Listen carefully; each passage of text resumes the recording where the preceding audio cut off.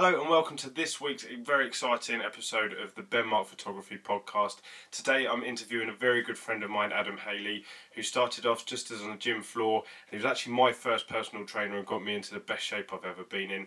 He then transferred up to London, started working very long shifts for some very high-end clients, learned all of the skills and all of the bits of the trade that he needed to learn before successfully moving into his own online coaching platform, and now successfully helping loads and loads of coaches around the world to improve their business and make more money. It's going to be a great episode for you, a real insight into who Adam is, what he does and how he operates. I hope you guys enjoy this. This obviously wouldn't be possible without the help of the photography coach who sponsors this. It's where you get accountability and also improve your photography to get you to the point of being able to book your own jobs, set your own prices and actually live the life as a photographer that you want to live. If you want any more information on that, click on the Benmark Photography website and click the coaching and workshops for more information. But now I'm going to hand you over and introduce you to today's guest, Adam Hayley. Thank you. Over to you. I was going to go straight into it. I was ready waiting. So, Adam, tell me a little bit about yourself. So, just if you get that background noise there, that's not me farting, that's the chair that I'm sat on. That may happen infrequently throughout the podcast. So Ben's introduced me. My name's obviously Adam Hayley. I was a personal trainer in person for about 11 years. That's where I met Ben. Ben's now progressed sort of through his career, and I've gone down a different route with mine. So we'll come to what I do at the moment, but essentially was a personal trainer, now an online coach. I have another business in the works. And basically I'm a laptop wanker. Good and honest. So how long have you been into fitness and what got you into personal training? Okay, so in terms of fitness, if we define that as just sort of like activity and sport, ever since I can remember. So when I was younger, I would be doing boxing, rugby, football, you name it, back at school. And then when I was about 14, I was getting pain below my kneecaps, and I went to the doctors about it. It turns out I had something called Osgood-Schlatter's disease, which is apparently relatively normal, and it's sort of an overuse of the quadriceps. So I went through that. The doctor said to me, actually, we're not too fussed about that. Like, it's relatively common in sort of athletes and stuff, and young sort of athletes. What we're worried about is we can see on your x-rays that your fibula is growing faster than your tibia, so you've got bowed legs basically, which we couldn't see visually, but if I'd left it over time I would have gone over on my ankles. So what they suggested was that we perform like an operation to try and correct it. So I ended up having both legs surgically broken. I had a wedge of bone taken out of each shin bone, a bigger wedge of fake bone in, and then pinned and plated up. I was in a wheelchair, non-weight bearing, for 8 weeks. And when I came out of it, I couldn't walk. It was like Bambi on ice. My legs were tiny, I had no strength, and I couldn't go back to running and playing football and rugby and whatnot. So I decided, right, if I can't do those sorts of sports, I need something that mentally kind of stimulates me. So the gym was the logical step, because I needed to regrow muscle tissue in my thighs, and I needed to strengthen them to be able to walk again. So I went, I just sat there, so I must have been like 15 at this point, 15 and a half. And I thought, right, who are the best people that put on muscle tissue? It's bodybuilders. Of course, I took that, back then they were freaks. Now it's a bit more accepted because of bikini and physique. But back then, bodybuilders were looked at as freaks. But I went to WH Smith's and I bought Flex magazine. I started following sort of the workout splits in there. I had really good results. The size came back on my thighs. I was a lot stronger. I started having my friends at school ask me if I could help them add muscle tissue. And ultimately that's what then segued me into becoming a PT. Is I hit about 16. I was never very academic. So I left school and I was kind of the youngest person to sit on the level 2 fitness instructor's course, and just thought, right, I may not ever be rich out of this, but I don't want to be one of those people that does like an office job 9 to 5 and wakes up on Monday morning thinking, fuck, it's Monday. Yeah. I want to be able to get up and impact people and have fulfillment. So that's how I got into PTing. Cool. And so from that, going back now, obviously you've had, 15 years? Coming up to 13 years. 13 years. If you could go back to when you first started, what would you do differently, or What would you change with the knowledge now you've become more successful with it? Do you know what? It's actually, I don't want this to sound arrogant, but in terms of nutrition and training, I really wouldn't change much. I think sort of, I just learned progressively. I learned from the right people. I was able to hire people like back in the day, sort of Lane Norton. I did consults with Phil Lerney, Skip Hill, Dave Palumbo. I was around really good people sort of all throughout my career. So there's not a lot I would change from that. What I would change is that I would have got my head away from the bullshit. I just want to help people. I'm not a salesman. No matter what job you do, there's always going to be an element of sales involved. Yep. And I think a lot of personal trainers are just so focused on not wanting to take money from their clients and feeling bad from it and feeling like almost like car salesmen. Yeah. And it's not the case. Like truly, if you know that you've got a service that you could help somebody with, i.e. you're an expert in that field, somebody wants to lose weight, for example, you know you're going to get great images for people. So the view now that I take, and that I wish, if I could go back in time, the one thing that I would change, I wish I had the mindset of, I'm not selling to somebody, like I'm doing a swap. There's a transaction that's going on here, and that if I'm too afraid to do that and to sell to somebody, if you want to call it sales, then I'm actually doing them a disservice. Yeah. Because I know that I'm the best person for the job, and if they're in the market, this is back then, if they're in the market for a personal trainer, and I couldn't look them in the eye and sell them confidently, they're going to go and spend that money with somebody else. And I was confident, right? I could get people results, like, you're evidence of that. But I just had this innate fear of selling. And I see it a lot in trainers. It's a hard one, isn't it? It's like, for example, a local trainer could say, somebody could approach them, how much do you charge for personal training? And it would be, so I charge £35 an hour. But if you sign up now, I'll do it for 25, and I'll throw in a free nutrition plan. And it's like, just shut the fuck up. Just be confident. Look somebody in the eye and go, I charge £35 an hour. So scared to actually be proud of what they do. Yeah, you're worth it. Like if you can genuinely sit back and think, can I deliver the service this person is paying for? Am I worth that money? Am I worth that £35 an hour? Am I going to give them results for that? If the answer is yes, then just look them in the eye. Have confidence, in yourself, and you'll have no issues. Coming from an area where I was your client, you don't realise it at the time, but you look up to that area of like confidence in someone. You see that absolutely they can deliver something, so it makes you want to actually be more like that. And that's why probably like personal trainers do get quite friendly with their clients, because you actually like take on board, like you say, when you're around the good people that you should be around, or like the people that you want to be around, they raise you up. So if your personal trainer's good and they're worth what they are, it'll raise your value, and then that has a knock-on effect in your life. Absolutely. So to any trainers listening to this, come away from the thought process of, I just want to help people. Sure, we get into this because we want to help people, we want to impact people and get them results, but ultimately you need to put food on the table, right? Yep. We're not doing this to be a charity. What's been your biggest mental hurdle that you've had to overcome to get to where you are today? Again, it's one that is, I think a lot of people go through it. It's like that whole imposter syndrome. So it's sort of questioning, like, am I good enough? Do I put myself out there and this and that, which at the beginning, when I first ever started training clients, you can't help but sort of question yourself.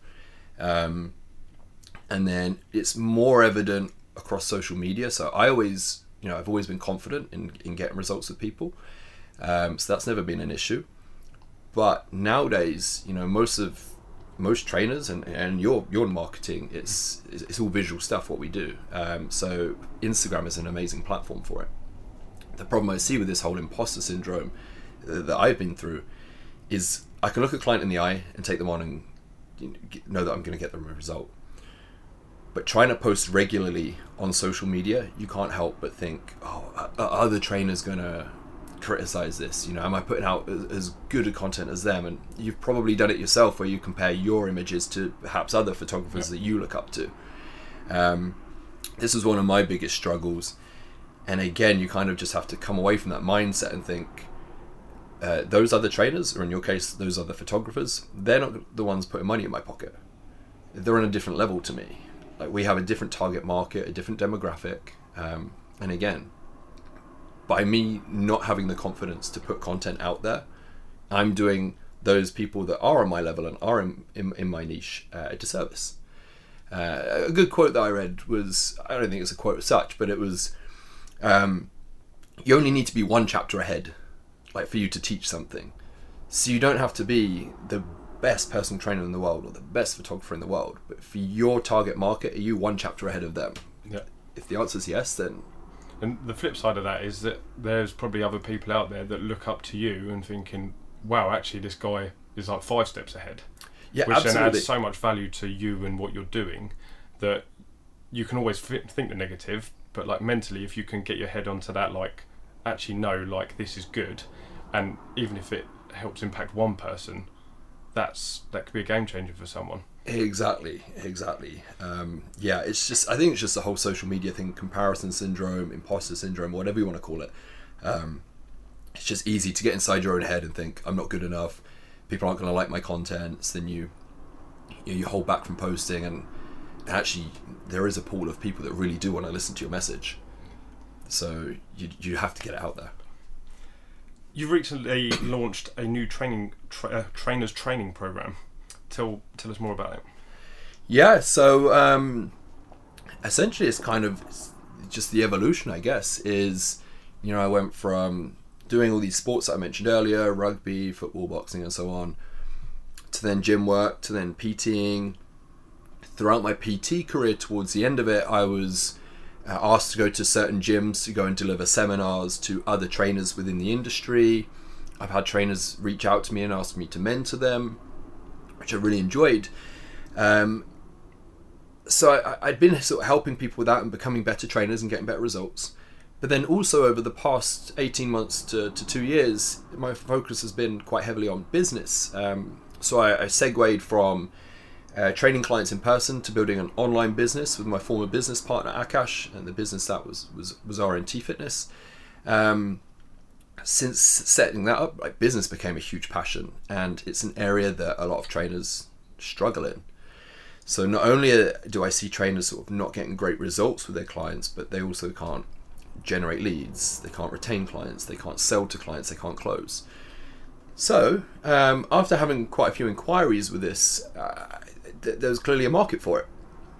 So I got, I think it was around May time, under the RNT name, Akash and I decided to set up the RNT Academy, and we'd sold it out. I'd sold it out within like 3 days. We had to actually extend the amount of spots.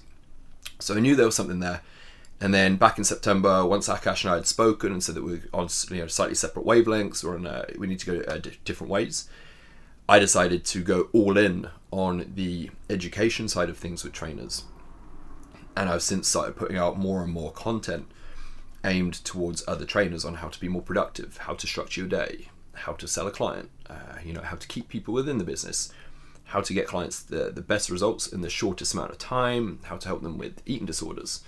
Loads of different things, and the response has been amazing. It's literally within the first 2 weeks of starting to put out this new content, and referencing back to the imposter syndrome, because this was a new style of posting for me, you can't help but second guess and think, am I doing the right thing? Am I going to come across arrogant? Have I paid my dues? And I just had to roll with it and think, yeah, I have paid my dues. I've been doing this for 13 years.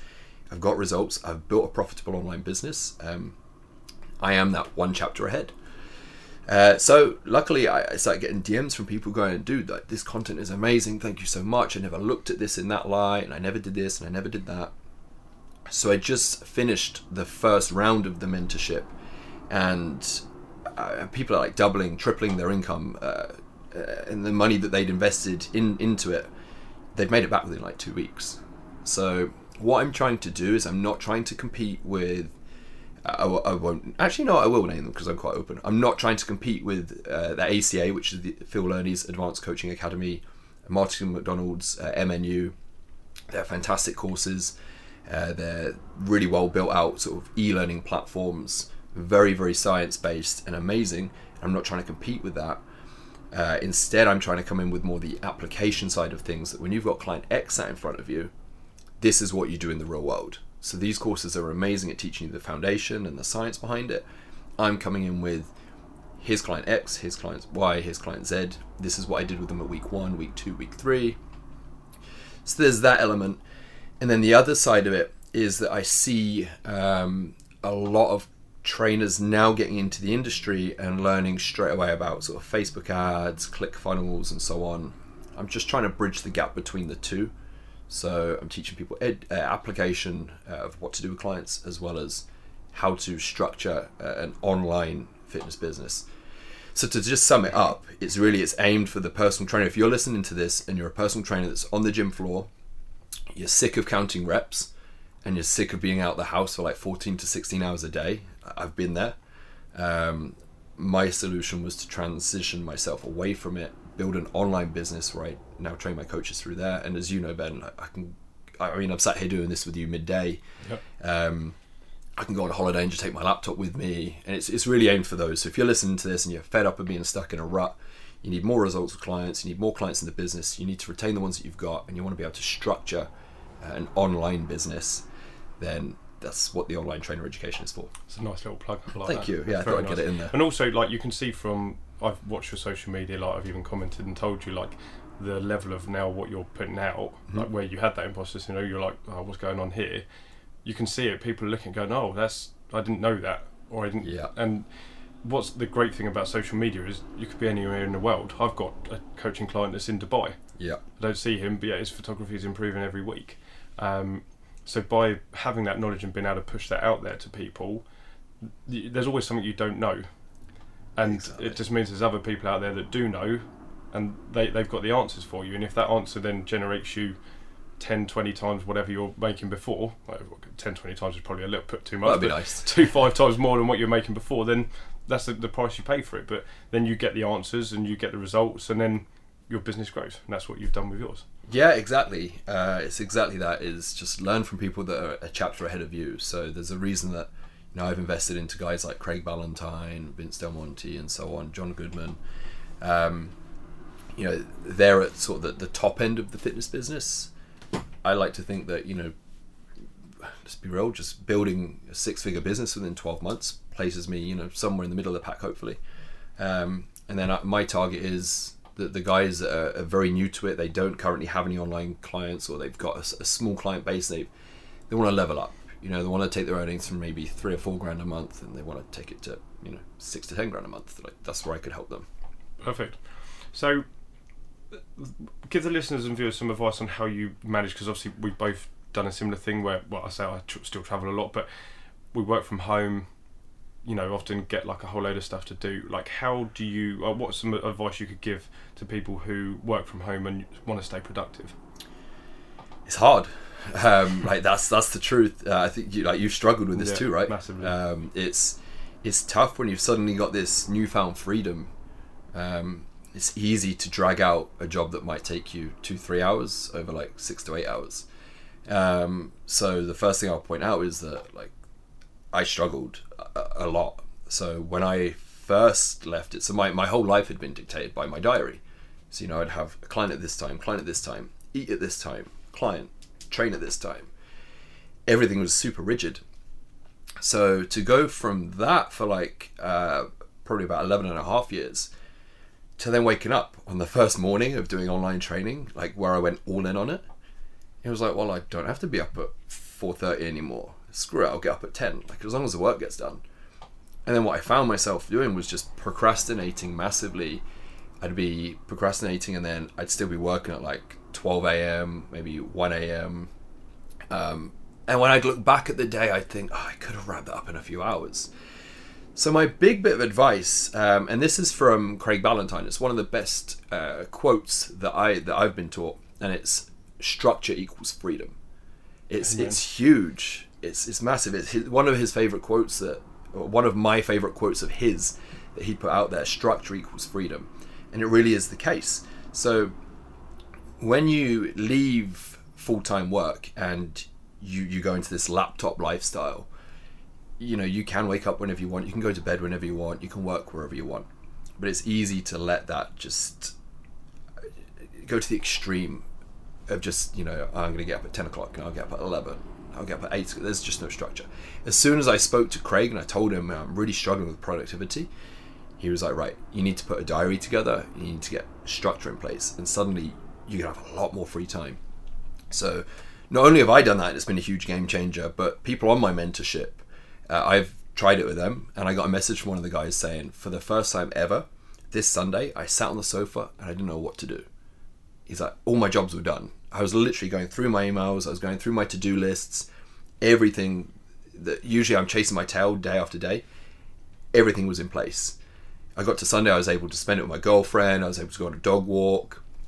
So the big premise behind it is go old school, get a diary system in place, start with the big rocks, as we call it, and that would be, your personal fulfillment stuff. So for me, it's making sure my gym sessions are in. It's downtime, like going to the cinema, things that I enjoy. When I'm in a relationship, it's booking in date night, like make sure it happens. That was something that I've put in place, like when I have been home, and it makes you feel like you're achieving things exactly that you want to do, and there can be small little things, but they're like, it's massive how much that changes your mindset, and then you're suddenly like, I'm fired up and ready. Yeah, if you just get into that perpetual rut of just letting the day run away or just work, you'd be pretty miserable. So the first thing you need to do is put the things in your diary, schedule them in, the things that are going to give you personal fulfillment, and then from there schedule in like your deep work time. So for me, I wouldn't recommend people use my format. My day's a little bit weird in that I tend to work so I'll post on social media at 7 a.m, but then I'll work in a coffee shop from 8 a.m. till 12 p.m. on all my sort of content production and client check-ins. Then from 12 until about 3:30, maybe 4, is when I'll train, and then I'll have my downtime. So where most people work through the day, and in the evening they switch off, they watch TV, they relax. I have that around like 2, 3, 4 p.m. is when I will sit on the sofa and watch Netflix. And then I start work again at later evening. This just suits me, I'm not suggesting this. Yep. But just having it blocked out in my diary, so I know from 8 till 12 I'm working, 12 till 4 is just sort of whatever I want. It's small jobs, replying to people on Instagram and so on, and just being able to relax if I want and do these sorts of things, like I'm meeting up with you at this time and it's 25 past 2. But then from about 6, 7 p.m. onwards until maybe like 10, 11 at night, I'll be working again. That just works for me. It's when I'm productive. The key was working out when I'm productive, which for me is like, I know that mid-afternoon I'm terrible, so for me it doesn't make sense to try and work mid-afternoon. I know that I'm productive first thing in the morning, last thing at night. For some reason, hit 8 p.m. and I just get this boost in productivity. So I now block out those time, and this is where we go with that structure equals freedom. Is that it's blocked out, it's in the diary. You message me and you're like, okay, can you do a podcast tomorrow? Yeah, cool. Can you do 2 p.m? Because I know that I've got 2 p.m. free. Yeah, and so, it's not something that's like a direct, like you've got to reply to certain people. It's a freedom thing that helps you with your business, and also gives you that kind of social side of it that you want exactly in your life. Exactly. The other speaking of social, actually, the other big thing that's tough, if you do transition into an online only business, I'll just be honest with this, it can be really lonely. Going from being on a gym floor for like 12, 16 hours a day for over a decade, having colleagues to bounce off of, having different in-person clients you build rapport with, to suddenly being stuck behind a laptop screen, it takes some adapting to. And this is where you have to factor in, as I said, book in your personal fulfillment, book in catch-ups with your friends, book in date night, book in cinema visits. Just to give you that freedom to actually feel like you're stepping away from it. Otherwise, you do just get. Otherwise, you just go into hermit mode. You just keep telling yourself, "Right, I got to work. I'm building a business here." And you do have to put the hours in to get it off the ground, but not at the expense of personal life. No, never should do. What's the biggest benefit you see over doing a photo shoot compared to actually stepping on stage? Easily, it's the fact that you have an end date and you have accountability, but without the pressure of being compared to other people. That's the big thing. So when I have people come to me with very soft goals of, I want to get fitter or I want to lose weight, the first thing I try and do is define, how much weight do you want to lose and what's your definition of getting fitter. Whereas when you have soft goals in place, it's tough to get that grip between your teeth and to work hard towards it. You coast. Yeah. Whereas as soon as you go, no, we're going to shoot to lose 12 pounds in X amount of time, suddenly there's a little bit of, you've upped the ante a little bit, there's some more accountability. in the clients that I then get them from sort of beginners to the intermediate stage, it's then great to be able to say to them, let's level this up again. Let's pick a date in the diary. Let's speak to Ben, and let's do a photo shoot. So you've got those photos to look back on. The cool thing with that is it gives us that end date. It gives us that accountability, but without just the psychological negatives of being stood on stage, knowing that you've got 6-7 judges in front of you comparing you to the guy or girl next to you, which for somebody like myself, I've competed. I got into competing, we can go through this in a minute, but I got into competing for what I considered to be the right reasons. So I'm able to take that constructive criticism with no issues. It doesn't sit on my mind afterwards. A judge could say to me, okay, you need to thicken your upper chest, or you need bigger biceps, you need better hamstrings, or so on. I can take those. Okay, great. I know what I'm doing for the next 12 months in the gym. Whereas you give that same scenario to perhaps maybe a female that has been bullied when she was at school for being overweight. She's now feeling fantastic about herself. She decides to compete. She's now stood on stage in her underwear, and she has a judge say, you've got too much fat on your ass. That's a tough one, right? So it depends on where you're at. The great thing about a photo shoot is it's you versus you. You don't have to be as lean as a competition, although you can choose to.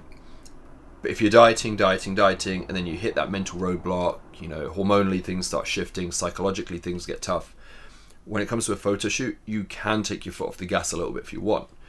I do have some clients that just go full bore ahead and they're good mentally to keep going, but for some clients where the going gets tough, you're able to pull back a little bit. With a competition, you can't do that because it's a competition. It's in the name.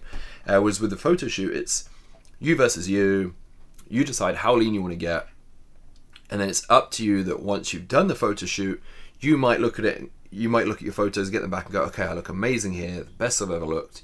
But next time, I want slightly more rounded shoulders, or I want to come in a little bit tighter through my midsection. And the difference is that it's you making that call rather than a panel of people that know nothing about you, know nothing about your past, telling you that you need to use it.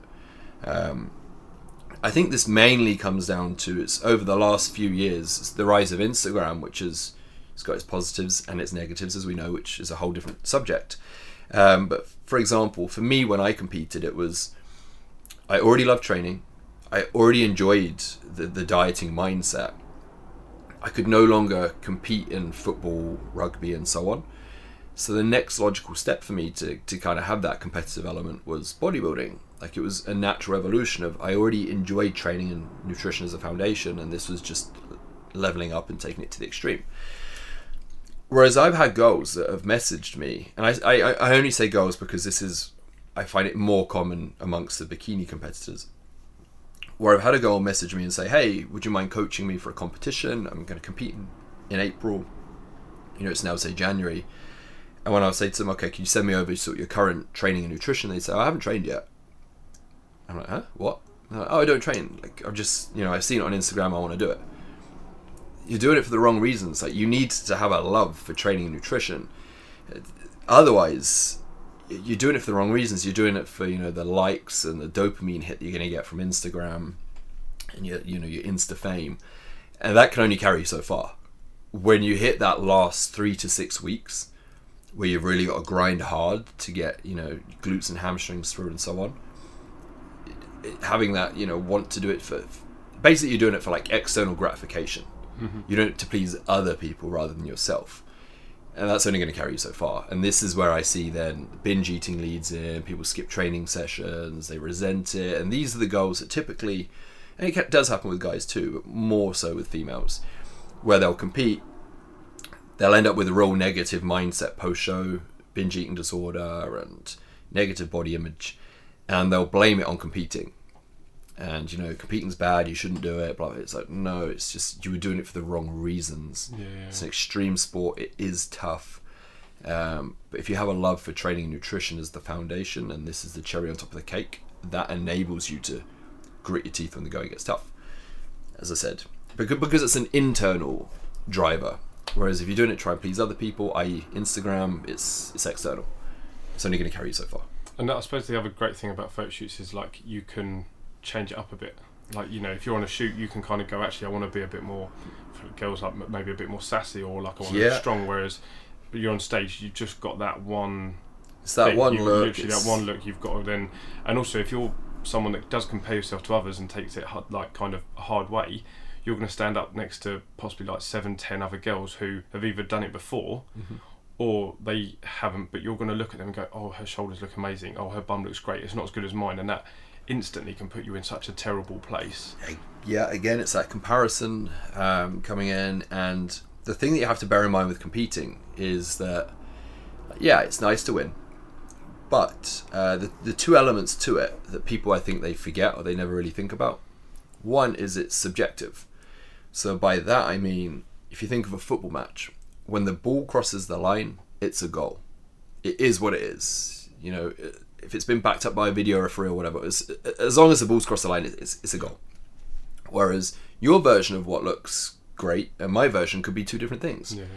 We could have 5 girls in front of us, or 5 guys, you know, whatever, male, female, competitors sat in front of us. We could both be there on the judging panel, you and I could go, I think that guy there deserves to win. And you go, oh no, actually I prefer the structure of this dude. It's subjective. And then the other side of it is that largely it's also down to genetics. So there has to be a winner, there has to be a loser, and you can't control who turns up on the day.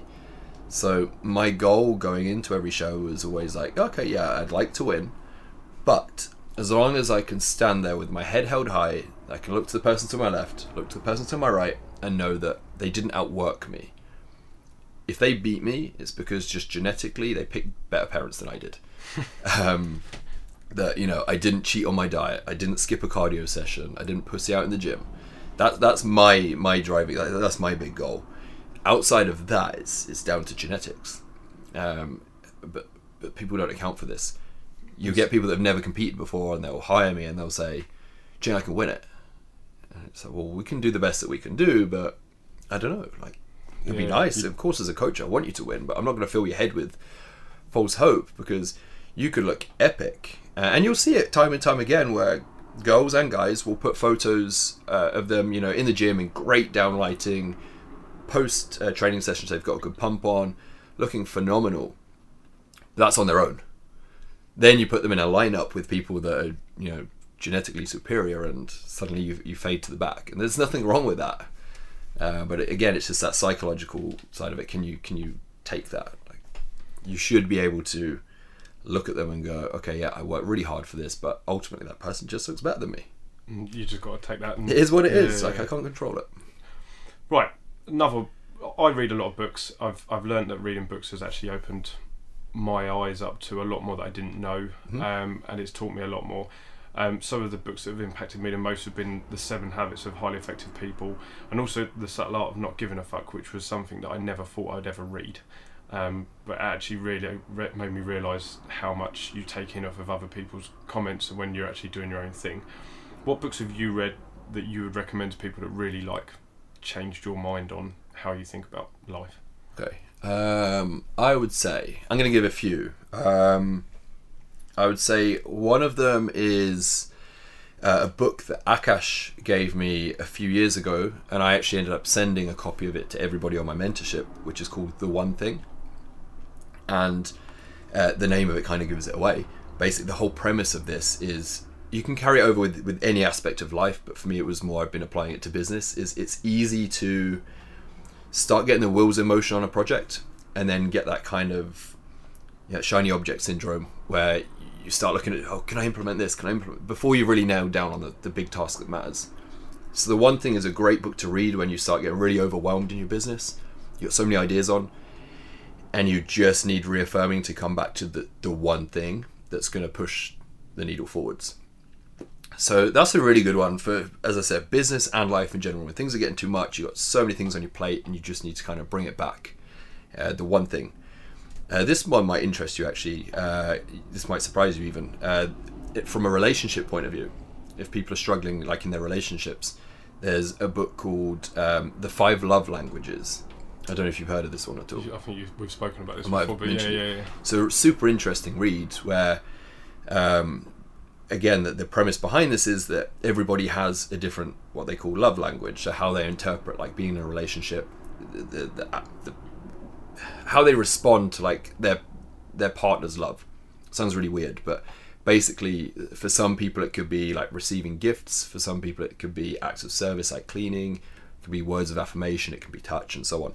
And everybody usually is sort of slightly different wavelengths. So you could be in a relationship with somebody and you've gone and cleaned the whole house and you think that's amazing, you've just done this huge favor for them, but their love language isn't acts of service. So for them, they'll come home and it's just like, oh cool, you did that for me, thanks.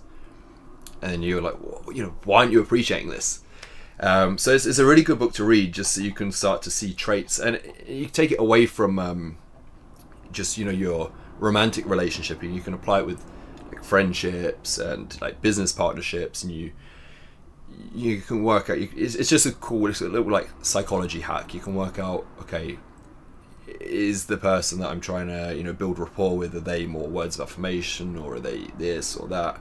So anyway, that's a really good book, The 5 Love Languages. It's funny you say that actually, because like my partner Jade, who will probably watch this and listen to this, like she's like, every time I come back from being away, like the house is immaculate, and she's done it because she wants to show like she takes real pride and care of it. And I suppose just literally thinking then I was like, wow, like yeah, she does that because that's her way of showing that she cares and she loves. And my way, I'm often in a professional, let's say, way, or like maybe with her like more hands-on, I'm more like a physical, like in front of people, and that's like the way I show what I do when I'm there. So it's quite interesting you say that, because I'd never really put 2 and 2 together, but now just saying that. Well, what's interesting is because like if when you come home and she's done all that and you're kind of like, okay, cool, this is cool, but it doesn't blow you away, then it means that that's not necessarily like your love language. Yours might be, as you say, the touch. So how you can then apply it is that naturally, I doubt that you think of doing the small things like cleaning up and moving this to here and that to there. What are you trying to say? No comment. Yeah. But if you understand that your partner's love language is this, then you can start thinking, okay, you know what? Usually I wouldn't empty the fucking dishwasher, but just to keep the peace, I'm going to do it. It's funny. Like one of my other friends, Adam, again, generalizing, it's rare that I've come across many guys where their love language would be acts of service. But he is 100% one of them, because every time I meet him, whenever I say, oh, how's it going with his partner, it's always like, oh yeah, it's good, but she just left the washing out. She did this, and it's really bizarre. But it's clearly where she doesn't match up on that, and it's really weird. It's interesting. It's a really good read. Like straight away, I know that for me, mine's words of affirmation. So you can clean for me, you can do all this, and I'm like, okay, cool. There's another one that's obviously like gifts. And again, somebody buys me a gift, just like, oh, awesome. For me, it's just words of affirmation. If somebody says to me, "You're looking tall today," yeah, fuck me. Somebody says that, I'm on cloud 9 for the next 3 weeks. No, it's exactly that. Somebody pays a compliment. Oh, your work was really good. The content you put out was good. Or when you're in a relationship, it's, oh, I miss you. Or just those a single sentence in a text, and I'm elevated for the day.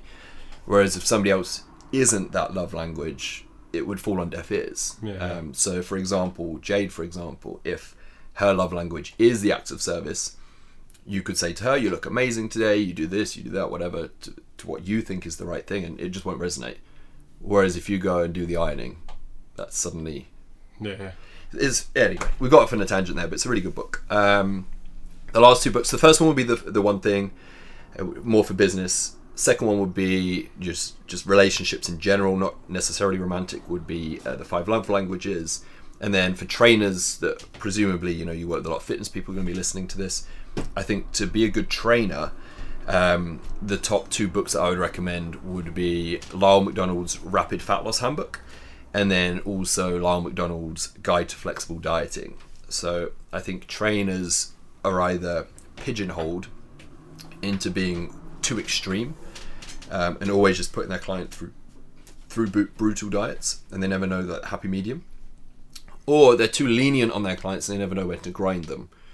Whereas if you can read both of these books and learn when to apply which one, you're going to get 10 times better results for your clients.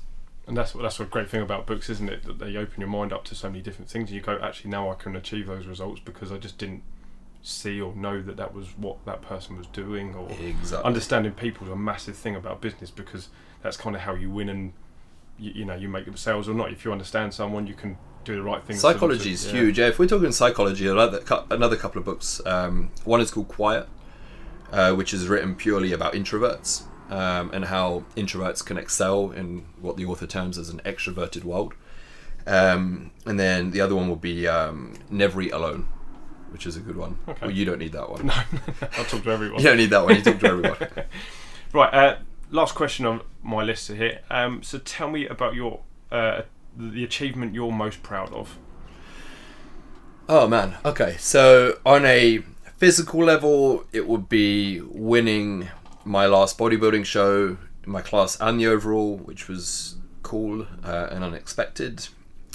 On a mental and the deeper level would be having the balls to leave full-time employment and set up a self-employed business. It's a hard one, isn't it? It's hard. Like, all of my family and pretty much all of my friends are all employed by other businesses. And I'd always kind of had this this little pipe dream that one day I could run my own business. And I was doing online coaching for years, and I remember one of my ex-colleagues in London, Nick Daniel, saying to me, like, you'd love, wouldn't you, just to work remotely from a laptop? And I was like, yeah, I really like the idea of that. But again, it was just kind of one of these afterthoughts. So to have the balls to eventually actually take action and make it happen, and ultimately for it to be 2 years later it's still a reality, and it's going from strength to strength. It's probably my biggest accomplishment, is having the balls to do it and then following through and making it succeed. It's such a, for me, like, it was hard to go through that. Say, like, family, friends, they just don't understand. They don't understand it. Like, why would you take this risk? The amount of people I tell them I'm a fitness photographer, and they go, is there a market for that?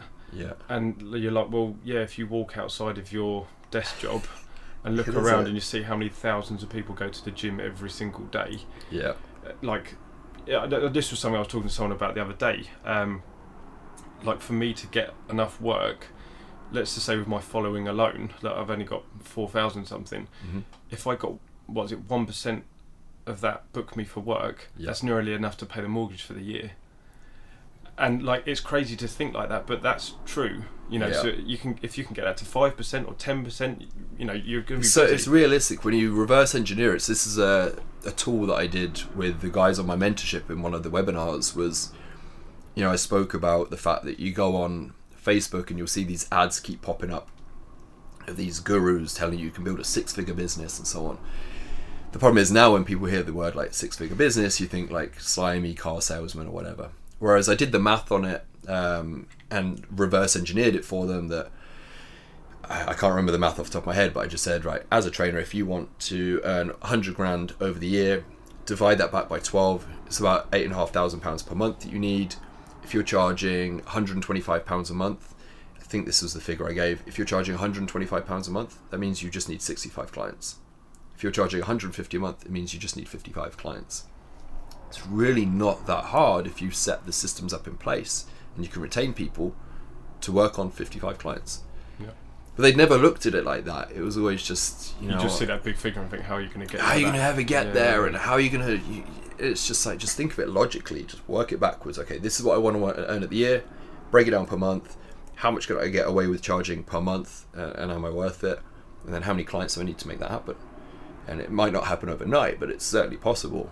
And that you've got to give yourself time as well. Like, and that's the probably the hardest bit I found, is actually, like, you're sitting and think, I need to make money. How long is it going to take me to make that money? Yeah. And then what to do with that? Like, I got to a point recently where I was looking, going, well, once I earn all this money, how am I going to do it? What am I going to do with it? And you're suddenly thinking, this wasn't a problem. This wasn't a problem I was going to have 2 years ago, because I was nowhere near that type of figure. Yeah, so, this is something Vince Del Monte always says, is you'll create new problems. The bigger your business gets, and the more, like, what troubled you at the beginning, it's an afterthought.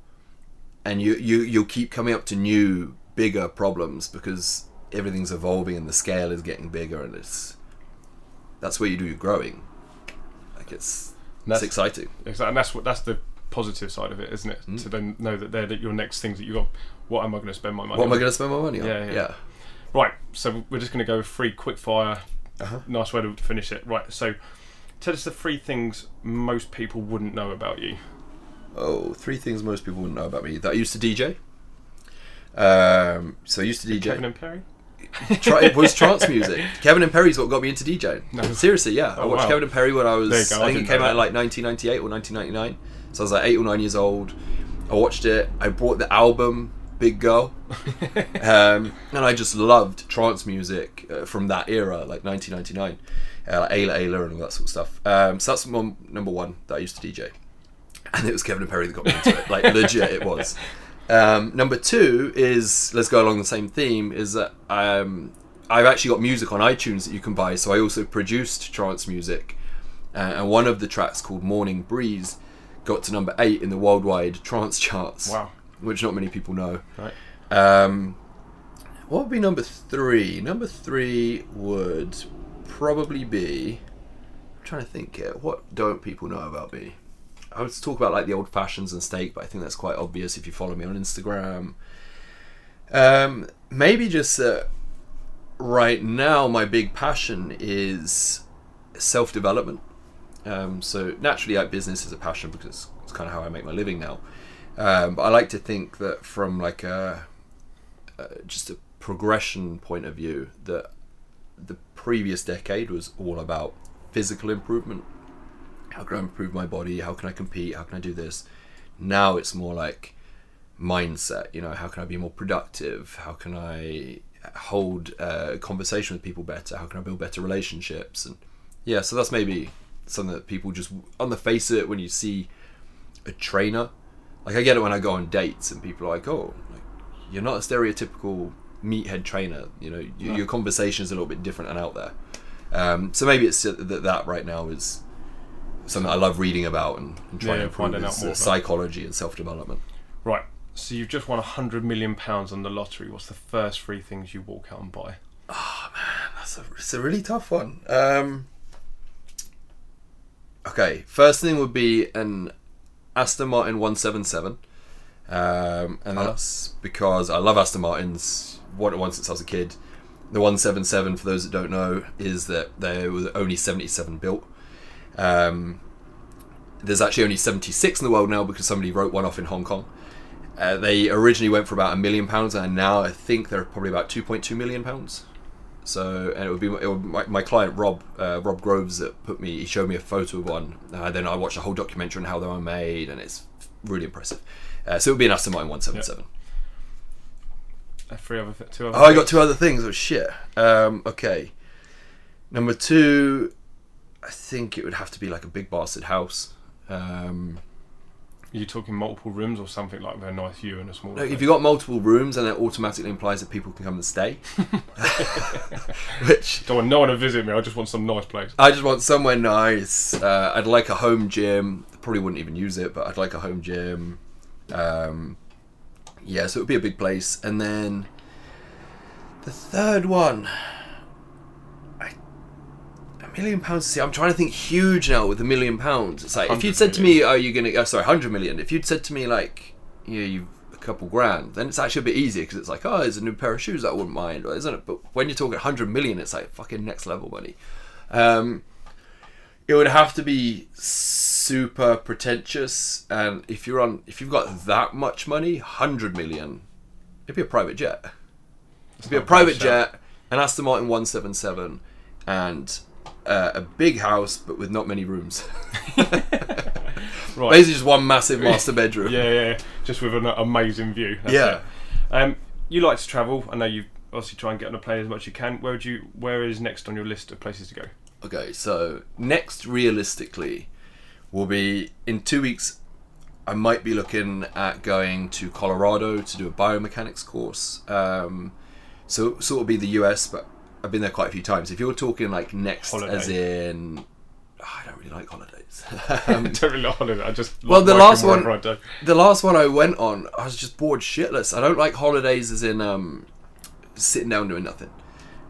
So I would say something that I've always wanted to do, haven't got around to doing yet, would be Iceland or Finland for the Northern Lights. Okay. That would be what I would like to do next. If we're talking like work aside, not work related travel. Go and see, yeah, just Iceland's switch amazing. off. Yeah, I'd love to do Iceland or Finland for Perfect. the Northern Lights. Well, thank you very much for your time today. No problem. And it was good. I hope you enjoy the insights into Mr. Adam Hayley. And yes, hopefully you'll tune back in next week and hear the next podcast. So that's from me, Ben, and yes, over and out.